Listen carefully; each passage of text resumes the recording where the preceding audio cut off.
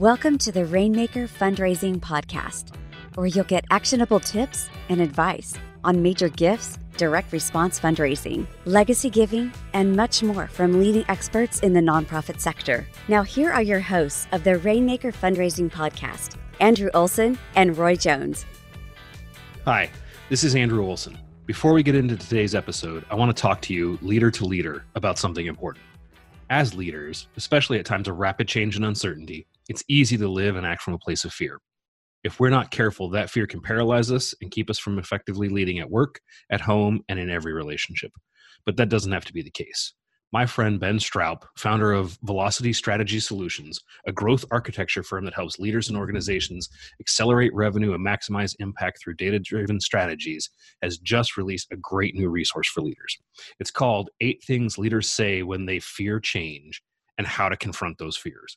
This 5-page resource gives you 8 of the most frequent responses we as leaders have when we experience fear and the specific steps and language that you can use to move beyond fear to action.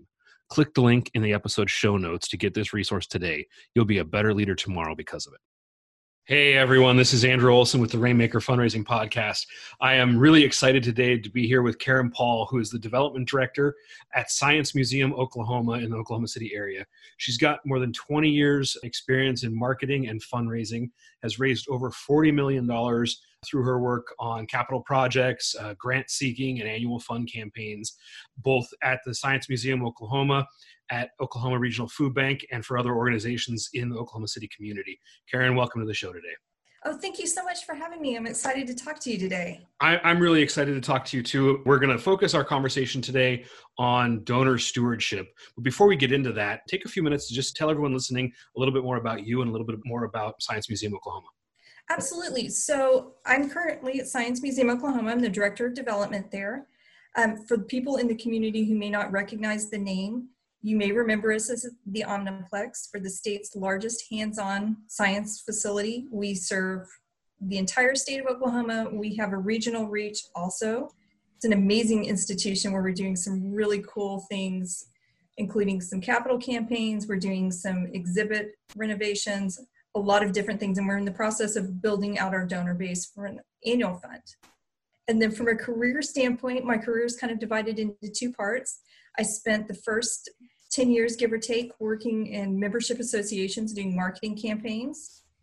And then my second half of the career has been in fundraising, which I love. It's exciting to get to talk to donors and help them be connected to causes they care about, to things that they really are passionate about. And that's what I love. It's been an amazing time. Awesome. You and I connected because I posted something on LinkedIn that got a whole lot more attention than I expected it to. I was just looking at this point, the post that I shared, I think has been viewed like 20,000 times. It generated a lot of positive comments. And to my surprise, a couple of pretty snarky, pretty aggressive, negative comments. And so just for our listeners, the story that I was telling was about at the start of the COVID situation, I gave donations to about 10 different organizations and only 2 sent me a thank you letter. And in fact, to this day, only those 2 have sent me, over 10 weeks, any kind of response to my gift. And that sparked a really big conversation about what was appropriate with respect to stewardship. What really surprised me, and I think is what got us into this discussion in the first place, was this kind of vocal minority of nonprofit fundraisers and leaders who reached out and said, like, how dare you expect a nonprofit to thank you and to send you a thank you letter when we're out trying to do important mission work. I mean, I was blown away by that. Talk a little bit about how you experienced that conversation and your thoughts about, the pro and the con. Yeah. So I had a similar situation, which was I saw your post, I commented, I'm a big believer in donor stewardship. It's one of the things in fundraising that I'm the most passionate about. I also had a similar experience where there were some negative comments directed back to something that I said, which really surprised me because I thought it was just a basic thing to say thank you for a gift. I didn't realize that we were talking about something incredibly shocking, to just acknowledge that you've received the gift and that you're using the gift. And so for me, it's been an interesting couple of weeks to think about that and reflect about it. I'm still not sure what I feel about all of that discussion, but I believe that a donor thank you is a basic thing. Even for organizations that are smaller, there are still things that can be done in place just to tell the donor you received the gift and you're using it. That's all. I don't know that it needs to be an elaborate stewardship plan, and I don't think that anyone's expecting that in the middle of a crisis, but there are simple things that can be put into place that can facilitate a basic stewardship thing.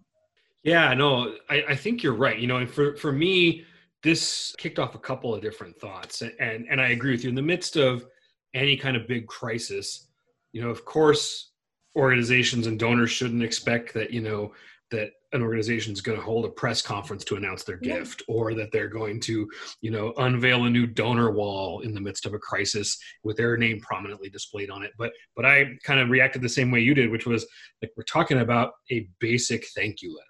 Right. Which in some cases you legally need, because there's the new tax credit that's been extended for the $300 donation. So you really do need something in writing somehow to verify that. Like that helps you that helps your donor from a basic standpoint.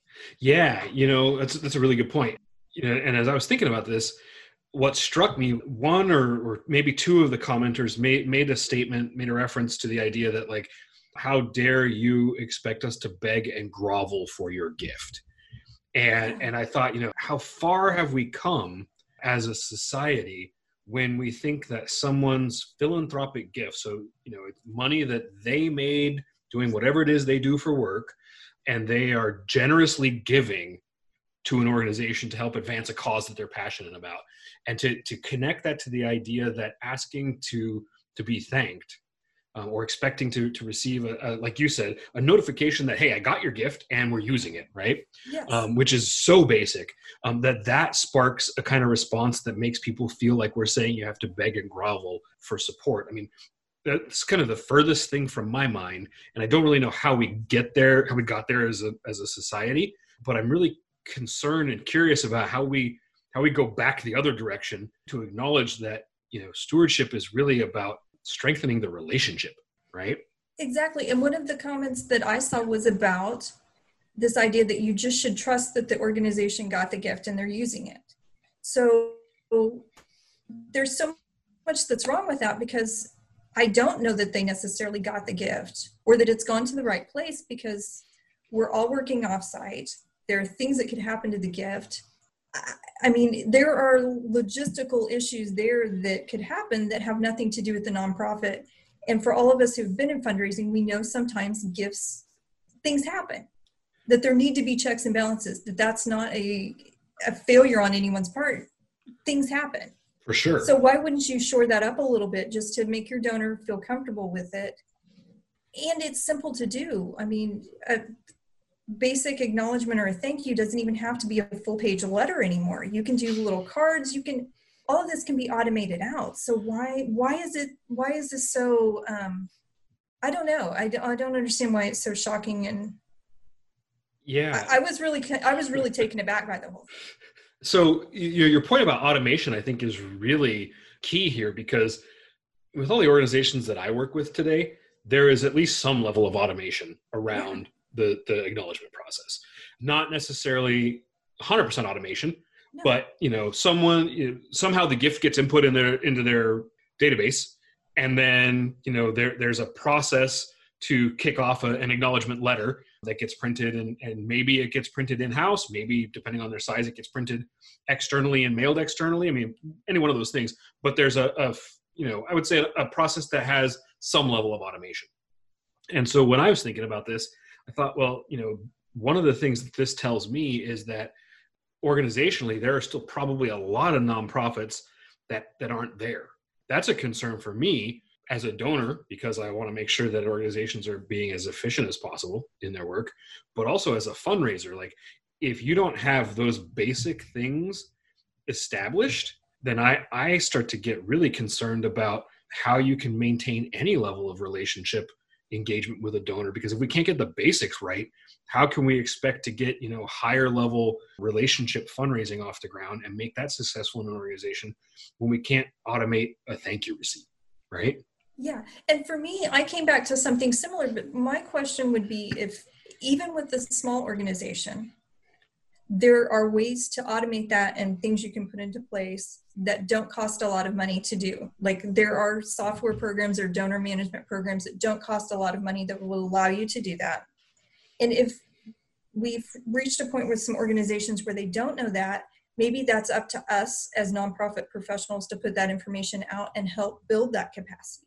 Because if you're doing all of that the hard way, by putting those things in place, we can save, I don't know, 60-70% of the time you're doing to make it easier and more efficient for you to put those in place. And that frees up your time to do other things and to build capacity and manage more donors. Because if you're that limited, what are you going to do if you double a donor base? For sure. Well, and that's one of the things that I think, you know, in my narrative in the LinkedIn post, I think one of the things that was maybe a little more inflammatory than I anticipated it would be was I said something to the effect of, you know, if you're an organization that can't find the time or the resources to appropriately thank the donors that give to you, maybe you should reconsider whether you're fundraising at all, right? Yeah. And that seemed to be, I think, particularly angering for some. But I don't know, talk a little bit about that concept. I mean, do you think there's a point at which we say if we can't do certain things right in the donor relationship, maybe we ought not to be doing this at all? I'm not sure. I don't know if it's that or if we just need to figure out a way to close that gap for people, because maybe they don't realize they can do some of this as easily as they can. Maybe they don't realize that if something costs $2,000 or $3,000 to implement, which for a small organization might be a roadblock, that there are donors that would pay for that. There are donors that would be willing to invest in that to help increase that capacity. I think sometimes as nonprofits, we get so locked into the day-to-day that we don't necessarily look at what capacity building would do. And we're scared to give up that day-to-day functionality to invest in the capacity, because then capacity is hard to quantify because you're not immediately serving your donors. So then that's a really good point. That's a hard thing. And I think for small nonprofits, I don't know that they have the resources to think their way through that. Yeah, that's a really good point. I think, you know, I'm thinking about, you know, the way that boards and C-level teams make decisions around goal setting, right? And oftentimes, and you probably see this too, I walk into an organization, I say, okay, well, all of these goals are for the next 12 months. But if we're not thinking about, well, what's the next 3 years? What's the next 5 years? What's the next 10 years? Which is where a lot of that capacity planning would come into play. Then we're sort of always in this cycle of just chasing the next dollar rather than saying, how do we become the healthiest organization possible so that, you know, we can actually achieve our mission and not just struggle to get near our mission, you know? Yeah, I think there's some of that. And I think most founders and small executive directors are not from a fundraising background. So they may not even have the language or the institutional knowledge to know what is possible. Yeah, that's a really good point too, because you're right. There's so many who, you know, came from somewhere else. You know, I mean, I do a lot of work with rescue missions, and, you know, a lot of times it's becoming a more professionalized environment now. But years ago, you know, it wasn't uncommon for almost every rescue mission CEO to be either a pastor or someone who had come out of an addiction recovery program themselves. And in either of those two categories, you don't have a lot of people who have professional nonprofit management or fundraising experience. And I would suspect it's the same way for lots of other organizations. Yeah, and I would say that if you're going to a lot of those entry-level fundraising classes, they teach you a lot about sponsorships and they teach you a lot about grants, but they don't teach you about the acknowledgement process and how to build that back or what kind of infrastructure is even possible. That's interesting. So a lot of times you may get so far down the line with that you don't have, you know, you end up at kind of at a messy point because you didn't know how to build it in the first place. Because if you don't have someone experienced to tell you, or someone on your board, which almost no one does because that's not necessarily where boards are at. Right. It's complicated. Yeah, I hadn't even thought about the issue of it not being something that's taught and trained in, you know, like you said, kind of the basic fundraising courses. But you're right.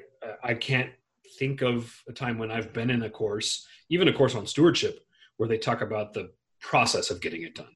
Yeah, and I don't know that I've ever been in one either. I think all of mine has been trial and error or learning things from other professionals, which is a gap for smaller nonprofits who don't have access to those discussions. Yeah, same here. So I want to take us in a little bit different direction in this conversation. So one of the other things that someone said was essentially the idea that requiring or expecting a nonprofit to thank donors created an improper power dynamic where the donor was in control, right? And I can see this if we're talking about, an organization that, let's say you run an organization that's operating budget is $500,000 and a donor comes in and says, I'm going to give you $2 million, but in order to get that gift, you need to do X, Y, and Z.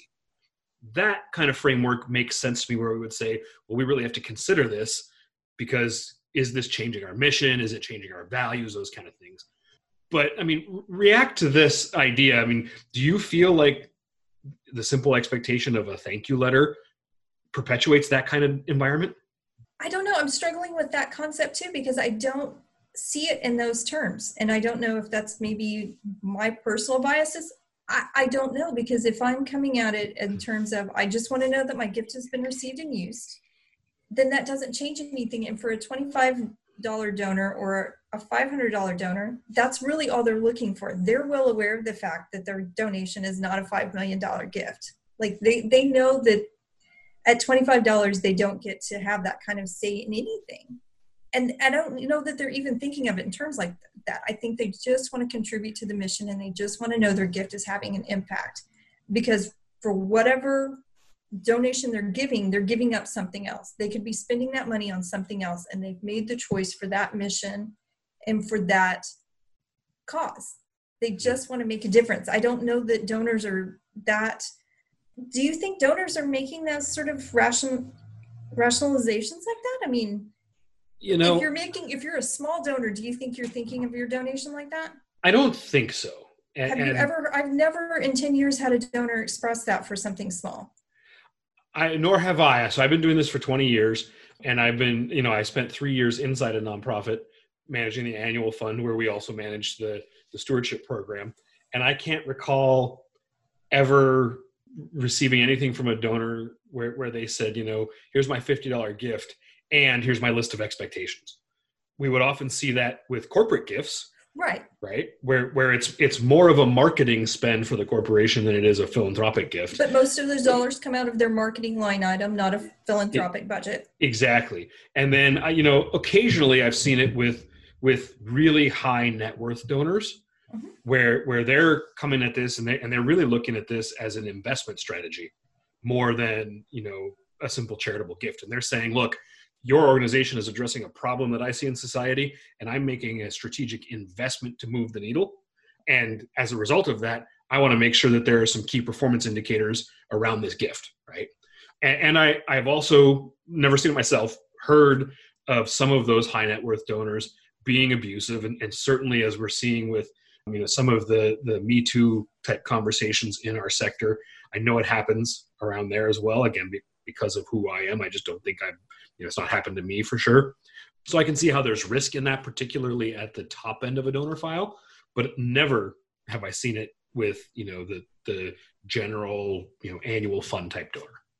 No, and I haven't either. I think, and all I've heard from my general annual fund type donors is that they want to make a difference somehow. They want to be connected to something that empowers them and makes them feel like they're able to make a difference in the community. Yeah. And I don't know that requires much other than a basic thank you and maybe a general stewardship report once a year that you should be doing for everyone. Yeah, for sure. So let's not end our conversation on the negative. Yeah, no. I would love for you to talk a little bit about either what you're doing in your organization or what you've seen in the market for some ways that organizations, on a not extravagant budget can make sure that they're appropriately thanking their donors and showing that level of appreciation that really, again, reinforces that this is a relationship rather than just a transactional, buy and sell kind of engagement. Absolutely. So one of the things we've done in the last year is we've moved all of our stuff to an online donation form that integrates with our donor database. Okay. It automatically imports in. So we can go in and just run the simple 2-click process to get all of our donor information into the database where we can manage it. We've built out receipt letters and thank you letters that can all be customized with 2 clicks again. And the letter got imported into the database. So we're not even having to merge it out. It automatically is doing that for us. Nice. Which means that we can take the letters, just simply print them out, take them to whoever we, the key person on our team who needs to sign it. That changes from place to place. And then that part's really easy and it's done. And then the system, once you merge the letters, it automatically puts a note in the actions tab. So we've got it all closed out and you have a record of all of that being done. Nice. What system is that you use? We're using Donor Perfect. Okay. Which has been amazing. Cool. And for the price point, I will give them a shout out. They've been wonderful to work with. Great. So beyond that part of the process, go ahead. Yeah. And then the other really great thing that we've done is our development committee, and I'm so proud of them, has stepped up and they're doing personal handwritten thank yous. They were the ones who said we wanted to do it because they were engaged and excited about the work we were doing. And that's a board committee, right? Yeah, that's a board committee. Okay. And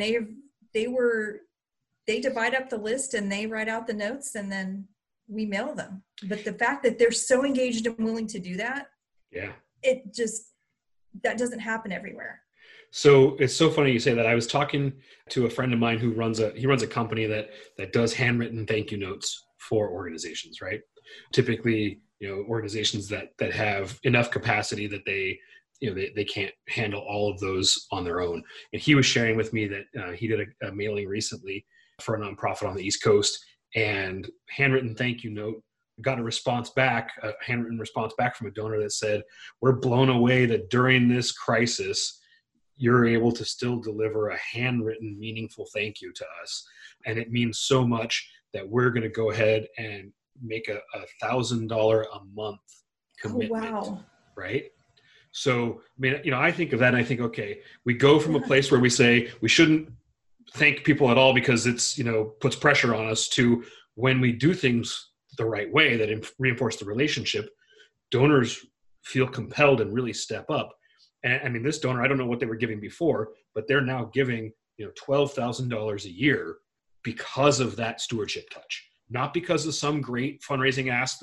Nobody called them and, made an impassioned pitch. Nobody sent them a video email that had a great ask in it. It was a simple handwritten thank you note, It was at a time when you look at the statistics, donor retention as a whole across the sector is dropping. So anything we can do to move that in some cost-effective way helps us all. Yeah, for sure. Because it's so much cheaper for us to retain donors than it is to try and acquire new donors. So what's your perspective on thank you calling? Is your team doing any of that, or? We're not doing a lot of it. It's just with our donor base, we know that that's not necessarily what our donors want. Okay. We're doing it in some limited spaces, but we're trying to create kind of higher touch points that they can, tangible touch points. So the things that they can keep and reference and look at. So stewardship reports, those kind of things. Okay. Where we can really showcase what we've done.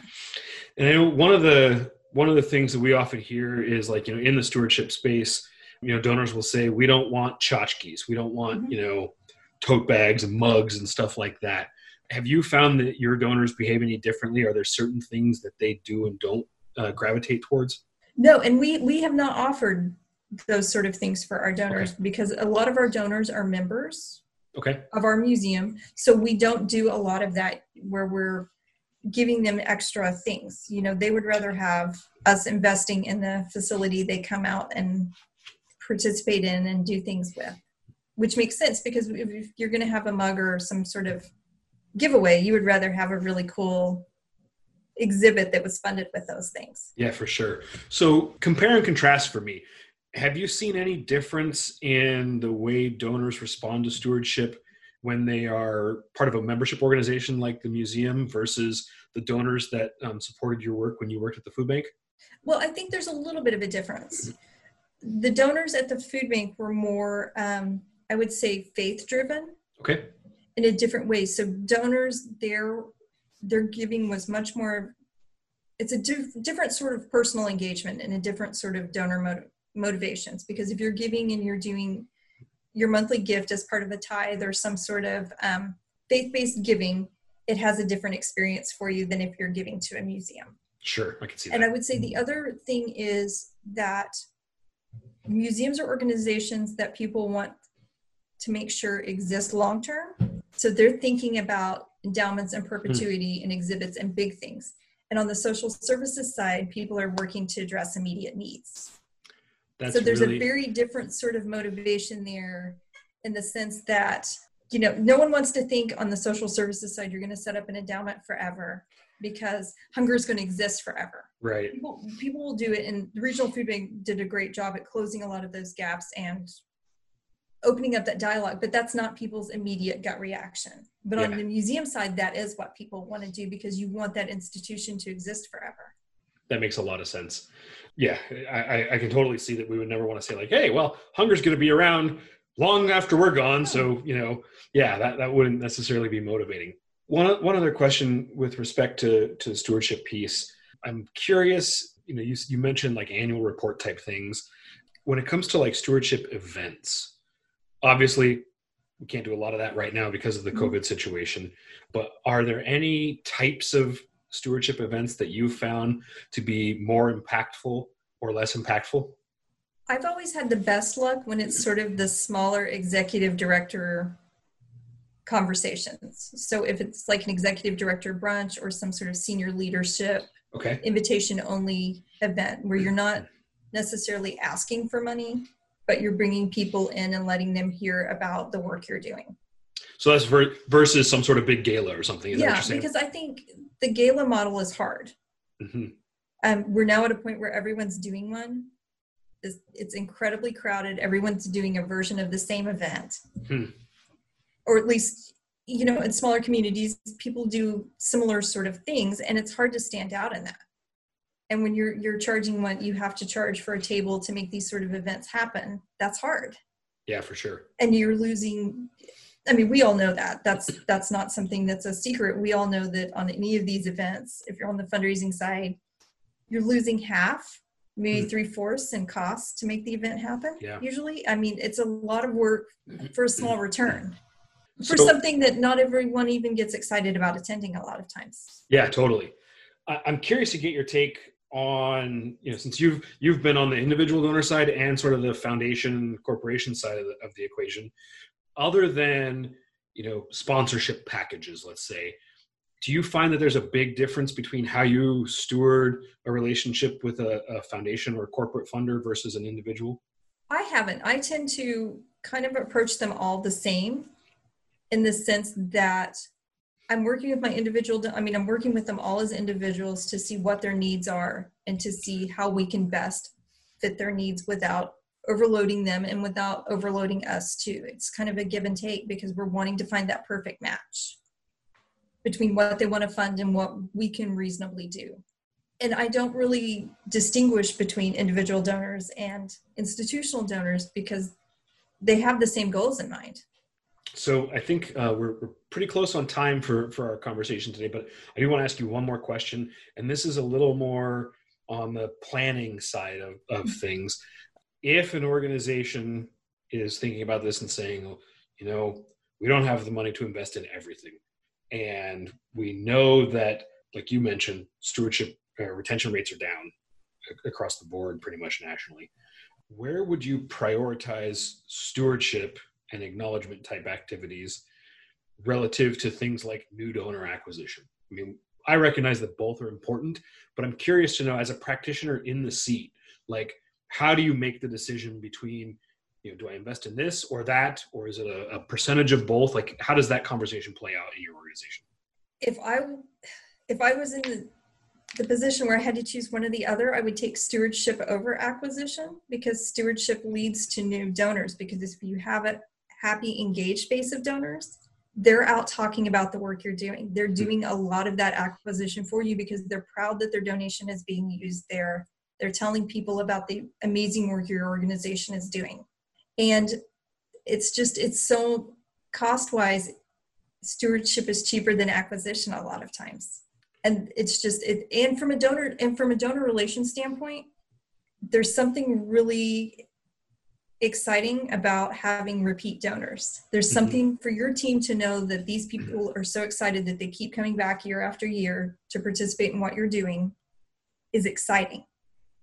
As opposed to, we sent out this huge mailing and only a few people came back in for acquisition. You know, even if it's above national rates for acquisition, I mean, acquisition rates are still so low that it feels a little defeatist sometimes. No, even if you've run a stellar campaign, it still feels like you're just not moving the needle. And you can get that sort of immediate return with a stewardship piece in a different direction. No, you're so right. It was so funny. So a couple of weeks ago, I had a conversation with someone else, and I said, "Look, your acquisition numbers are really good. You got a 1% response." Yeah. And she looked across the table and she said, "You mean 99% said no?" Yeah, I guess that's also true, right? But I mean, to your point, like we rant and rave about a 1% response in acquisition, right? That's like a huge success for most organizations. But you're so true, you know, like on the stewardship side, if that can help you retain, 10% more donors or 15% more donors, it creates a lot more net revenue, and it takes a lot of pressure off the need to be out acquiring more donors. And I think it's so interesting to me because particularly when I talk to nonprofit CFOs, I hear the conversation of like, well, this stewardship stuff, it just costs money. There's no revenue tied to it. Because at least in acquisition, you can say, I sent a piece out, I got a piece back, and it came with a check, right? Yep. But so often, particularly CFOs are like, well, wait a minute. We sent all these handwritten notes. We sent all these thank you letters. We made all these phone calls, all this stuff. We set up all this back-end infrastructure, spent this money, and I can't necessarily tie a one-to-one gift to it. And we always make the point that like, no, this is a revenue center. You have to cultivate it, and it will pay off over time in retention and long-term value and additional gifts. But it's really hard for some organizations to stomach because it doesn't have that like immediate feedback loop that you get with an appeal or with an acquisition solicitation. Do you see the same thing? I think that's true. But at the same time, if you're looking at your annual fund and your programmatic funding, and you're doing a good job of stewardship, you should start to see spikes in that, I would think, in the year or two. And then that would be something your CFO can see. Yeah, I would. You're doing some stewardship retention pieces. Like if you're going to choose between a donor acquisition piece or something to engage your lapsed donors, then you can see something that's tangible with a lapsed donor return too. And that sometimes is higher than even an acquisition piece. Totally agree. Yeah. Well, Karen, thank you so much for joining me for this conversation. Thanks for jumping into the conversation on LinkedIn and talking with us about stewardship. Really glad to have you here and appreciate adding your voice to the conversation. No, thank you so much for having me because I love talking about this stuff. And, the sector is so important. We need to have these discussions. And right now we need them more than ever because we're all going through a set of challenges that none of us know what's going to happen. Absolutely. But we all are in agreement that it's completely going to change the sector somehow.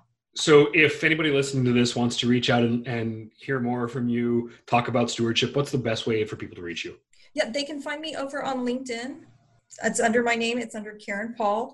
And if they have any questions about setting up a basic stewardship system, feel free to reach out to me. I can tell you everything we've done. I'm happy to share that information. I'm a practitioner. I don't have a course or anything that I'm selling. I'm not looking for clients. I'm just here to help share that information. So please ask the questions. Awesome. Thanks. I will, I'll link to your LinkedIn profile in the show notes. Oh, perfect. Thank you. Great. Yeah. Thanks again for being here. And thank you.